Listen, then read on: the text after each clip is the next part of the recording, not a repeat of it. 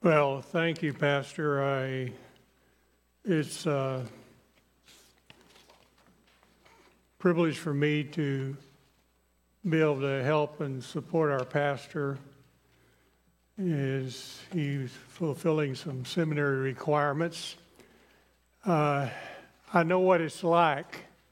We need to pray for our pastor because I know what it's like to try to pastor full-time and be working on a seminary degree. It demands of a curriculum of a seminary degree. I did that for 8 years when I worked on my doctorate.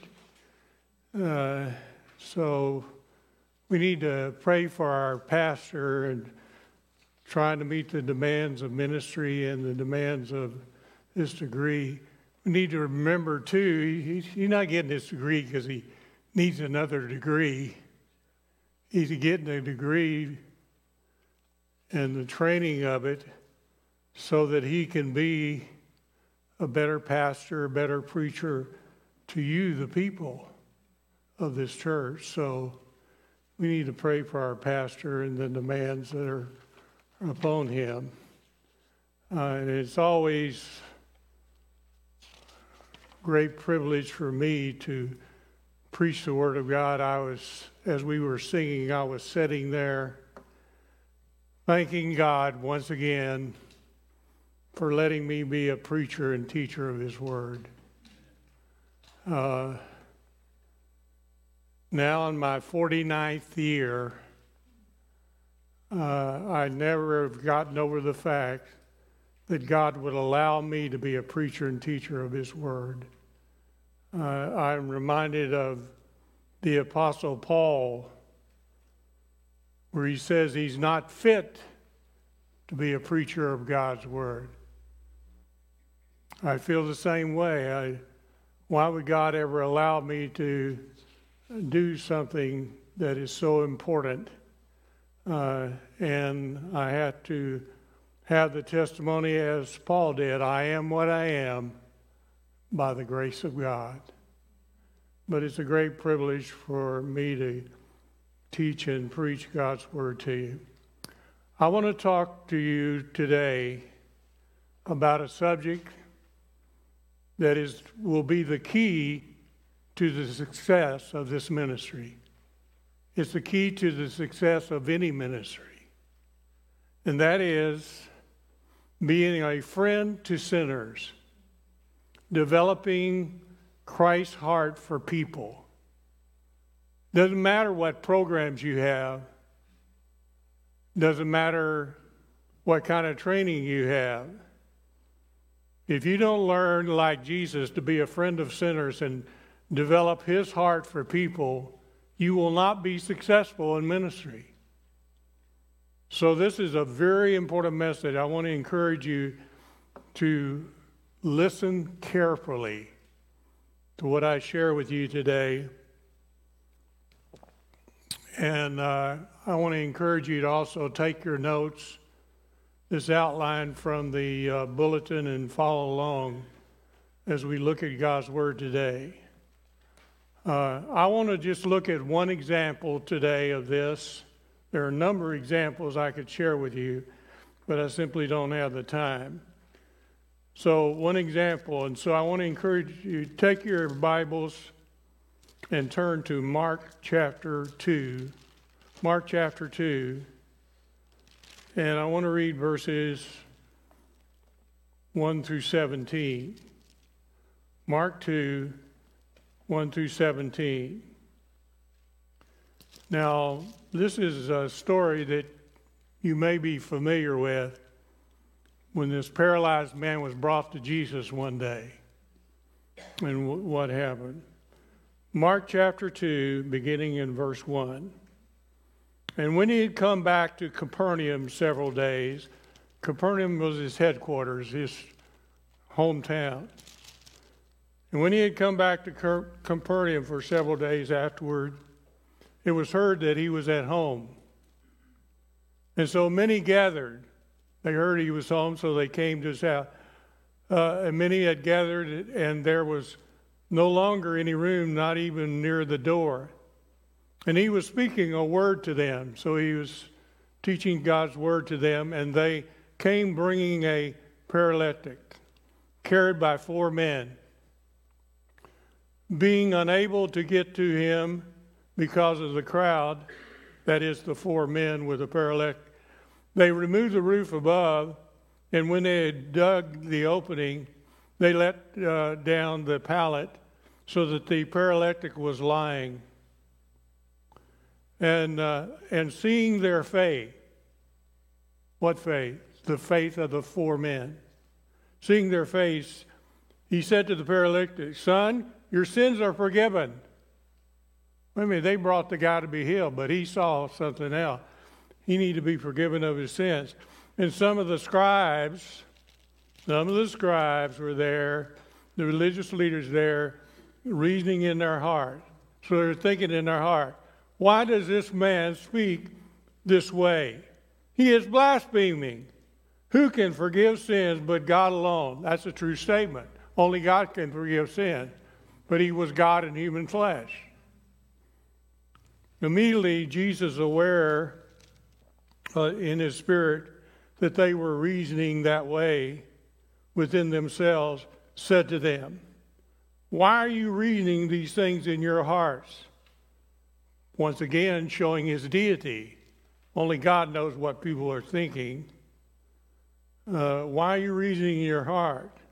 These things in your heart. Now listen to this. Which is easier to say to the paralytic, "Your sins are forgiven," or to say, "Get up, pick up your pallet and walk"?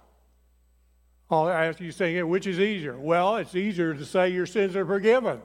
You can just say that. But if you say, "Get up, pick up your pallet and walk," you got to prove that. People have got to see it. And so he says in verse 10, "But so that you may know that the Son of Man has authority on earth to forgive sins," he said to the paralytic, "I say to you, get up, pick up your pallet, and go home." And he got up, and immediately, it's no long-term healing. Immediately, he picked up the pallet and went out of the sight of everyone, so that they were all amazed.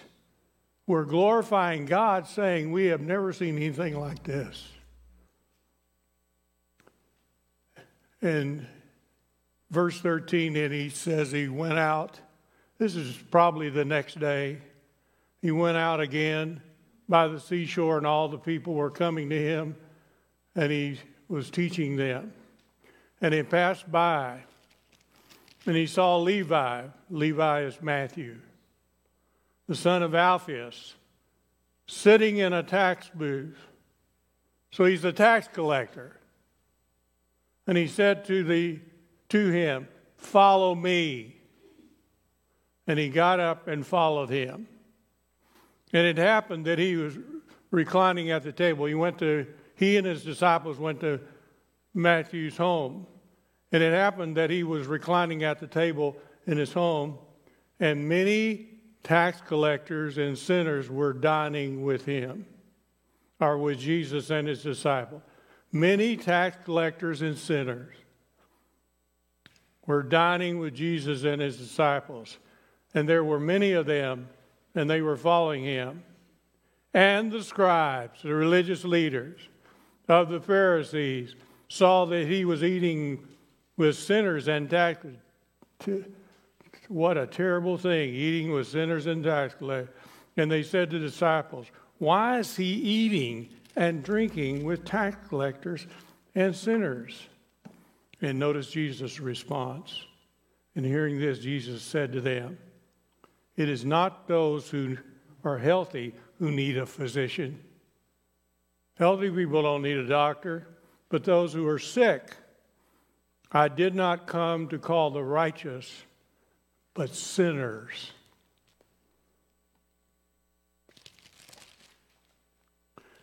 Several years ago, there was a poll taken of 8,000 laypersons in a variety of churches and denominations.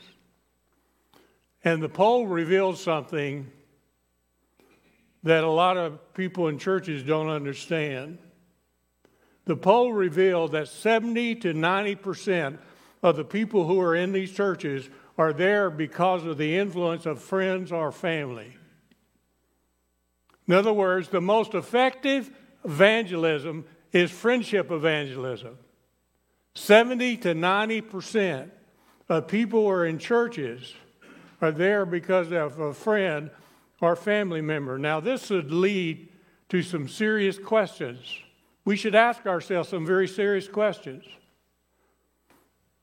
We should ask ourselves, can we really expect people around us to respond to the gospel if we keep them at arm's length? We should ask ourselves, do we expect life-changing results when we maintain only a casual relationship with unbelievers? I'm not saying they should be your best friends, but we got to have more than just a casual relationship. We should ask ourselves, are we willing to go to the trouble of really being a friend to unbelievers? We should ask ourselves, are we spending so much time with Christian friends that we have no time for unbelievers? Now, spending time with Christian friends is very important. Fellowship is very important in the church. But we also need to make sure that we are spending adequate time building relationship with unbelievers in our community. Some of us have to really go out of our ways to do this. I know when I was serving full-time as a pastor, I had to go out of my way to develop a relationship with unbelievers because I was around Christians all the time. That was my work. That's what I did. I was around Christians all the time. That's one of the reasons years ago I joined the health club, just to be around unbelievers and develop some relationship with them. Now, why is it that more Christians are not friends with unbelievers? They're not developing a certain relationship with believers. Well, it's because many Christians have a very negative attitude. Things that unbelievers do offend them. Things they say, things they believe in. Their lifestyle is offensive to them as Christians.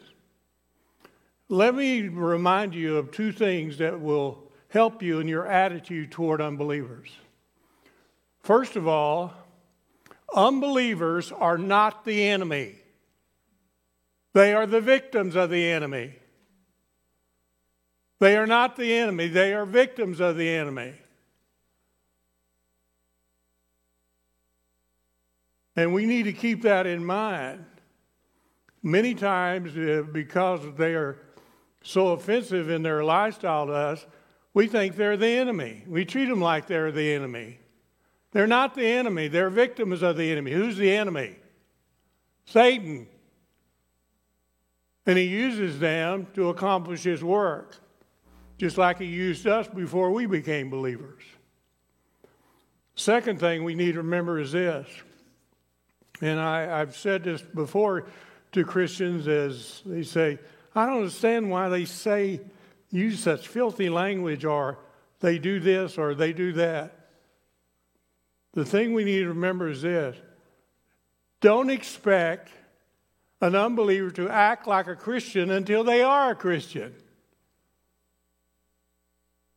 We need to remember they are totally controlled by their sin nature, just like we were totally controlled by our sin nature before we came to Christ. See, the difference between a believer and an unbeliever, when you become a believer, you have a choice. You can let your flesh control you, or you can follow the Holy Spirit. Unbelievers don't have that choice. They're totally controlled by their sin nature. So don't expect them to act like Christians until they are Christians. Don't focus on their sin. Focus on Jesus Christ that can help them with their sins. Now, I want us to... Jesus was a friend of sinners, and we must be also, if we're going to pattern our lives after him. I want us to look at this one example.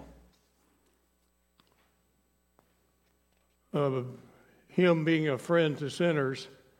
And I want to point out three particular observations about this story we just read. I'm sure you're probably familiar with this story. The men brought the paralyzed man and couldn't get to it, and they tore up the roof and brought him down. Some very significant things happened here. But there are three things, if we're going to be a friend of sinners like Jesus, there are three things from this one example that we must do. Number one, in the first 12 verses, we must focus on their real need. If we're going to be a friend of sinners, and if we're going to win them over for Christ, we must focus on their real need. Now, I want us to look at this particular scene through the eyes of Jesus. Notice on your outline, I want us to look at this from the eyes of Jesus. First of all, in the first 5 verses, Jesus, he looked up. When he looked up, he saw the 4 men, and he saw their faith. They were concerned about their paralyzed friend. They were deeply concerned about him. They didn't have an indifferent attitude. They believed in the power of Jesus Christ. That's why they went to such lengths to bring him. They believed in the power of Jesus Christ. And they didn't stand around. They took action. When they couldn't get to them, they tore up the roof so they could get their friend to Jesus. And they didn't let obstacles stop them. So when he looked up, he saw the faith of these men who had brought their paralyzed friend. But notice in the latter part of verse 5, when he looked down, he saw something different. He saw not only a paralyzed man, he focused on his real need. He said, "Your sins are forgiven." He saw his real problem. He focused on his real need, the need for forgiveness from his sin. My friend, listen. Forgiveness is the greatest miracle Jesus ever performs. The greatest miracle Jesus ever performs. It meets the greatest need. It cost the greatest price. He paid for our sins on the cross. It cost him his life. He took the penalty for our sin, and it brings the greatest blessing. So when he looked up, he saw the faith of these men who were concerned about their paralyzed friend and brought him to Jesus. But when he looked down, he saw the real need. And that's the need to be forgiven of his sin. But then look at verses 6 and 7. When he looked around, what did he see? The religious teachers. And they didn't come seeking the truth. They came looking for reasons to criticize him. And notice the two questions, the two whys they asked. In verse 7, it says, "Why is he saying these things? Your sins are forgiven." Why is he saying this? And then, did you notice in verse 16, why is he eating with and drinking with tax collectors, sinners? Terrible thing. They didn't come seeking the truth. They came to find ways to criticize him. My friends, listen. A critical spirit is one of the deadliest sins in the church. We must constantly guard against it. Having a critical spirit. I believe some so-called believers have a gift of criticism. They're constantly looking for ways to be critical. Listen, anybody can be critical. That doesn't take any talent. A critical spirit is a deadly sin in the church. I've seen churches the work of years destroyed in a matter of months because of the critical spirit of people. And we should guard against it. So, when he looked up, he saw the faith of these four men who were concerned about his friend. When he looked down, he saw the real need of this man. His sins need to be forgiven. When he looked around, all he saw was these critics who were trying to find something to criticize him. But look at verses 8 through 12. When he looked within, Jesus is God, and so he knew the thoughts of these critics. When he looked at it in, he saw what these men were saying. And to prove that he had the authority to forgive sin, he healed this paralyzed man instantly.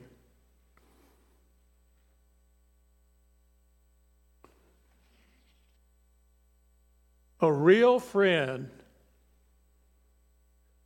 of sinners, listen to her carefully, because we can easily get caught up in this. A real friend of sinners is not just concerned with their temporal needs, but with the most important need they have, and that's to be set free from the power of sin. If we're really going to be a friend to unbelievers in this community, we can't be just concerned about their temporal needs. Now, I'm not saying that's not important, and we need to help people all we can. But we've got to be concerned about their most important need. Their most important need to be set free from the power of sin. And so, if we're going to be a friend to sinners like Jesus, we must focus on their real need. Well, let me give you a second one. And boy, we fight this all the time, even in our day. If we're going to be a friend of sinners, number two, we must be willing to associate with outcasts. We must be willing to associate with people that other people put down. With outcasts. Now, the outcast here, verses 13 and 14, the outcast here was Matthew. Matthew was a tax collector under Herod Antipas. He was hated by the people like other tax collectors. Somebody said all Jewish homes had a sign in their front yard, all dogs and tax collectors keep away. Why did they hate tax collectors? Because the tax collectors would collect more money than Rome required. They'd give Rome their money, and they collected more money than that, and they were getting rich off the people.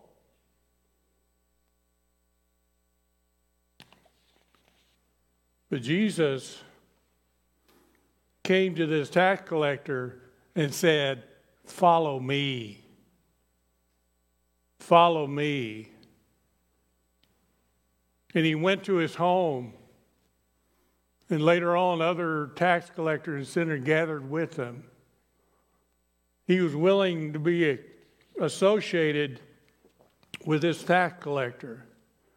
Because Jesus was a friend of sinners, he went out of his way. He went out of his way to identify with underdogs.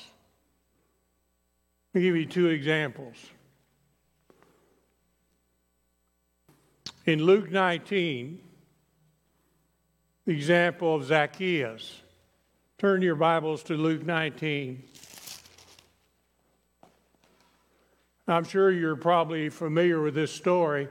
Luke 19, verses 1 through 10. It says in verse 1, "And he entered Jericho and was passing through. And there was a man called by the name of Zacchaeus, and he was a chief tax collector." He wasn't just a tax collector, he was a chief tax collector. And listen to this. and he was rich. He was very rich. He got rich off the people. Zacchaeus was trying to see who Jesus was and was unable because of the crowd, for he was small in stature. He was a short man. He couldn't jump up and see over the crowd. So what did he do? He ran ahead, climbed up into a sycamore tree in order to see him. He was seeking to meet Jesus, and he was about to pass through that way. And when Jesus came to the place, he looked up and said, Zacchaeus, he never met this man before. Once again, proving he's God. Zacchaeus, hurry and come down, for today I must stay at your home or your house. And he hurried and came down and received him gladly. And when he saw it, they were all to grumble, saying, listen to this once again. He has gone to be the guest of a man who is a sinner. Once again, Zacchaeus stopped and said to the Lord, behold, Lord, listen to this. Half of my possessions I will give to the poor. And if I defrauded anyone of anything, I will give back 4 times as much. And Jesus said, today salvation has come to this house. He immediately showed that his salvation was genuine. Why? Because of his changed life. He said, Lord, half my possessions I'll give back to the poor. And if I defrauded anyway, I'm going to pay them back 4 times as much. It's back to the principle I reminded you of before. Works are not the basis of salvation, but they are the evidence of salvation. He said, today, salvation has come to your house. If he hadn't been willing to go to his house and been associated with a chief tax collector, he wouldn't have been saved. And the Son of Man, he says in verse 10, has come to seek and save the lost. That's why I'm here. That's why we're here.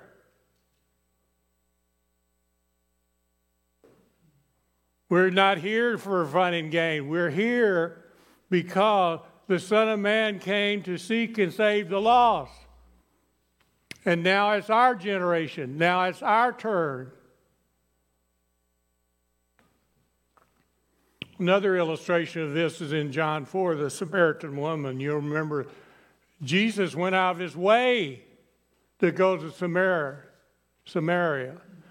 And this woman came to the place where he drew water, and he began to talk with her, and he asked her for a drink. Now, this was outstanding, not only the fact that she was a Samaritan, the Jews hated the Samaritan, but she was a woman. But Jesus went out of his way, and this woman was caught up in an immoral lifestyle. Remember, Jesus asked her, go call your husband. And she said, Lord, I don't have a husband. He said, you're right about that. You've had 5 husbands. The man you're living with now is not your husband. Remember what she said? Oh, sir, I perceive you are a prophet. Yeah, I guess so. He just told her whole life and never met her. And this woman was miraculously saved and went and told her friends, and they were saved.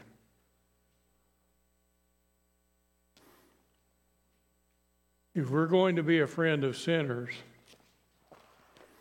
not only must we focus on the real need, we must be willing to associate with people who others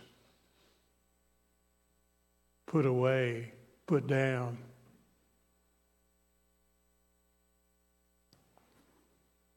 But there's a third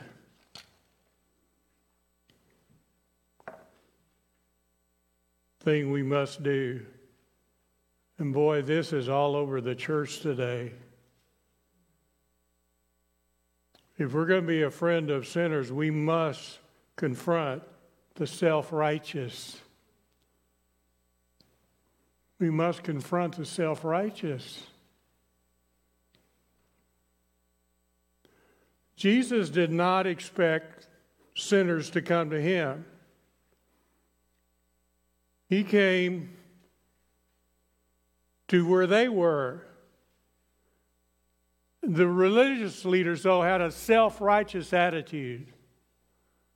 And there are many in the so-called church today who are caught up in a self-righteous attitude.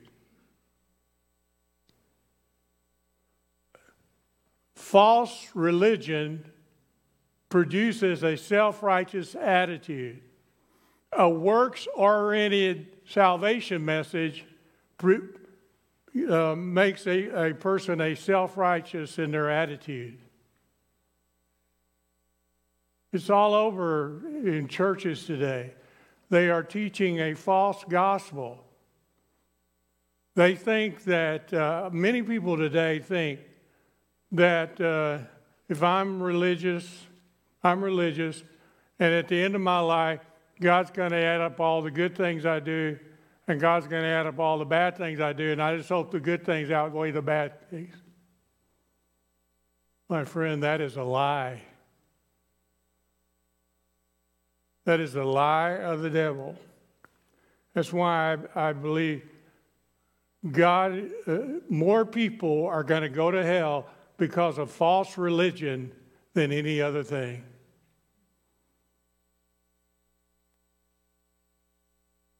People are works-oriented, and they look down upon others. Remember when the Pharisee and the Gentile went to pray, and remember the Pharisee said, "Lord, I thank you that I'm not like other people. And I'm not like even this tax collector over here."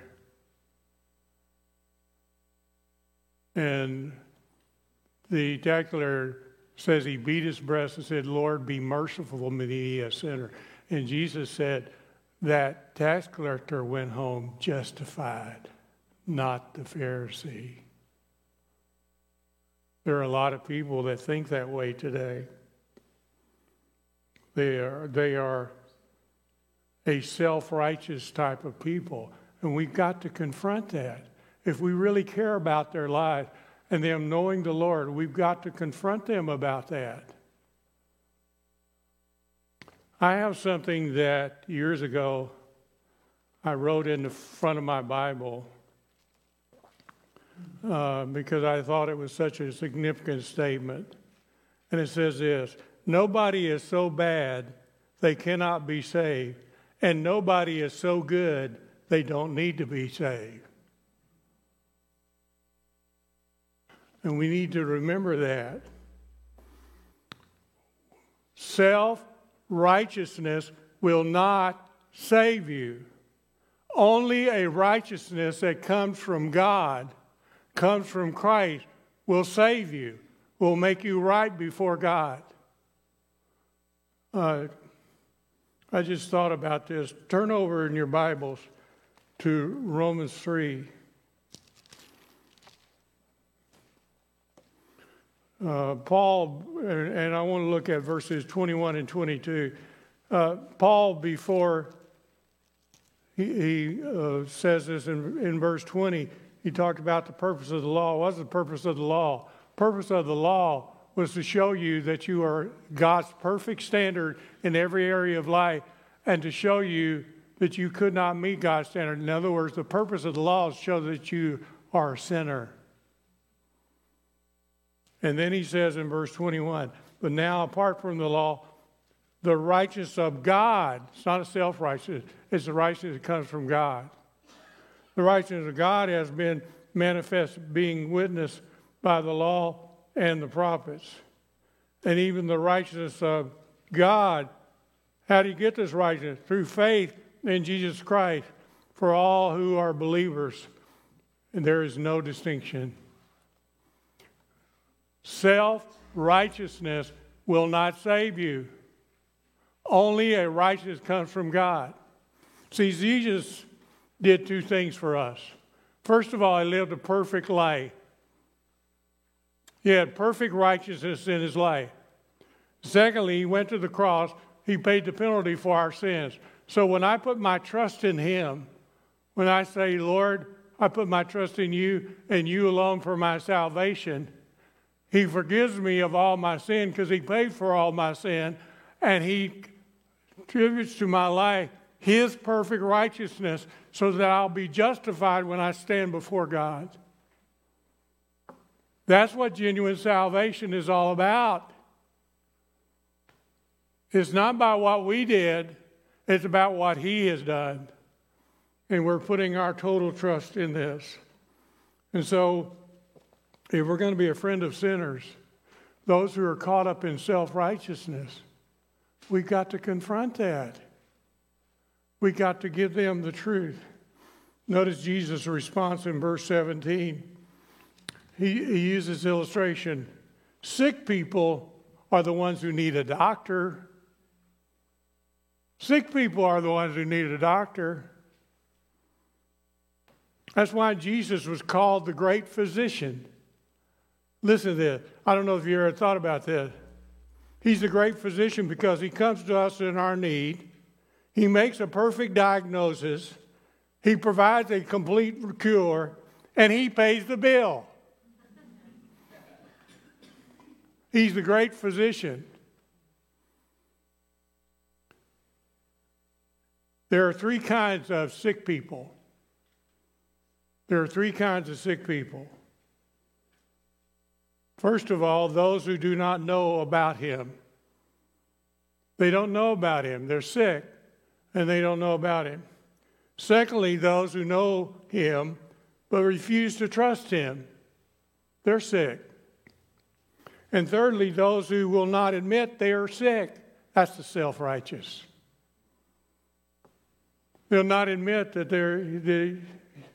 they are sick. And so, if we're going to be a friend to sinners, we must focus on their real need. We can help them with temporal needs, but we must focus on their real need. We must be willing to associate ourselves with people who are outcasts in society, who are looked down upon in society. We must be willing to associate ourselves with them. And we must confront the self-righteous, because their self-righteousness will condemn them to hell. It will not save them. We must tell them about the true righteousness that comes from God. That they have to admit that they are sick and they need a doctor. This, my friend, this one thing, if we will develop this in our church here, of more and more of us being a friend to sinners, it will revolutionize the ministry of this church. You need to take the time to form a trusting relationship with an unbelieving friend. You need to pray diligently that God will give you the opportunity to share the gospel with them. And when you share the gospel, you need to be clear and complete and leave the results to God. How do we do this? Just one at a time. Develop a friendship. Ask God to give you, win them to Christ. Plug them into the church. Help them to grow. Then you find another. Then another. Then another. And God will bless his church. And don't give up. They don't respond. Don't give up. I want to close by sharing a personal story. One of the great men that I had the privilege of sitting under at Dallas Seminary was Howard Hendricks.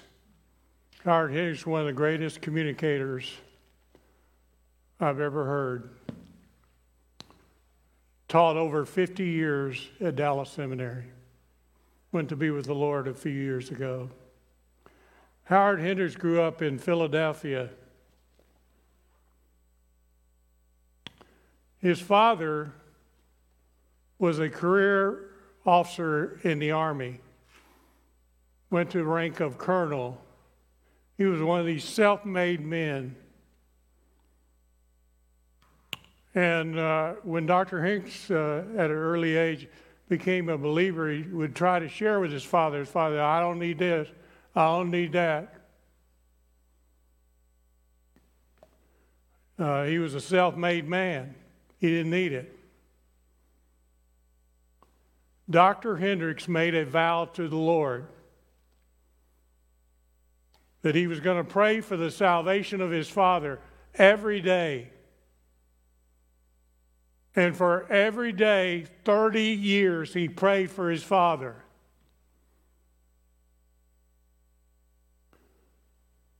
And one day, his father was still living in Philadelphia in the 30th year. One day, his father was waiting for a bus at this bus stop, and there was a young man there, and they got to talking. And they got on the bus together. And it so happened that this young man lived in the same community, and so every day they would ride the bus together. Well, come to find out, this young man was a pastor of a small church in the area there. And so every day they'd ride the bus together, and he developed a relationship with his father, and began to talk to him about the Lord. And 3 months later, he won his father to the Lord. After 30 years of praying, his father became a believer. 1 year later, his father died of cancer. Don't give up. Keep developing the relationship. Keep praying. One unbeliever at a time. Keep remembering what your life was like before you came to Christ. Remember all that the Lord has done for you. Want that for other people. That will be the key to the success of this ministry.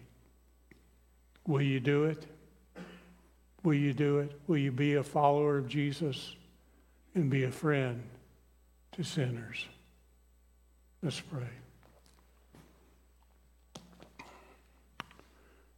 Lord, thank you for our salvation. I thank you, Lord, for mine. There's nothing in my life that I ever did that I deserve salvation. I deserve just the opposite. And everybody who has come to Christ realizes it's only the grace of God, that we have come to know Him as our Savior and our Lord. Lord, help us as a church to reach out and be a friend to sinners. Help us to remember what our life was like before we came to Christ and who helped us. And Lord, I pray that you would help us to live this out in our lives and in the ministry of this church. Thank you for reminding us today how very important this is. And so, Lord, I commit this message to your people.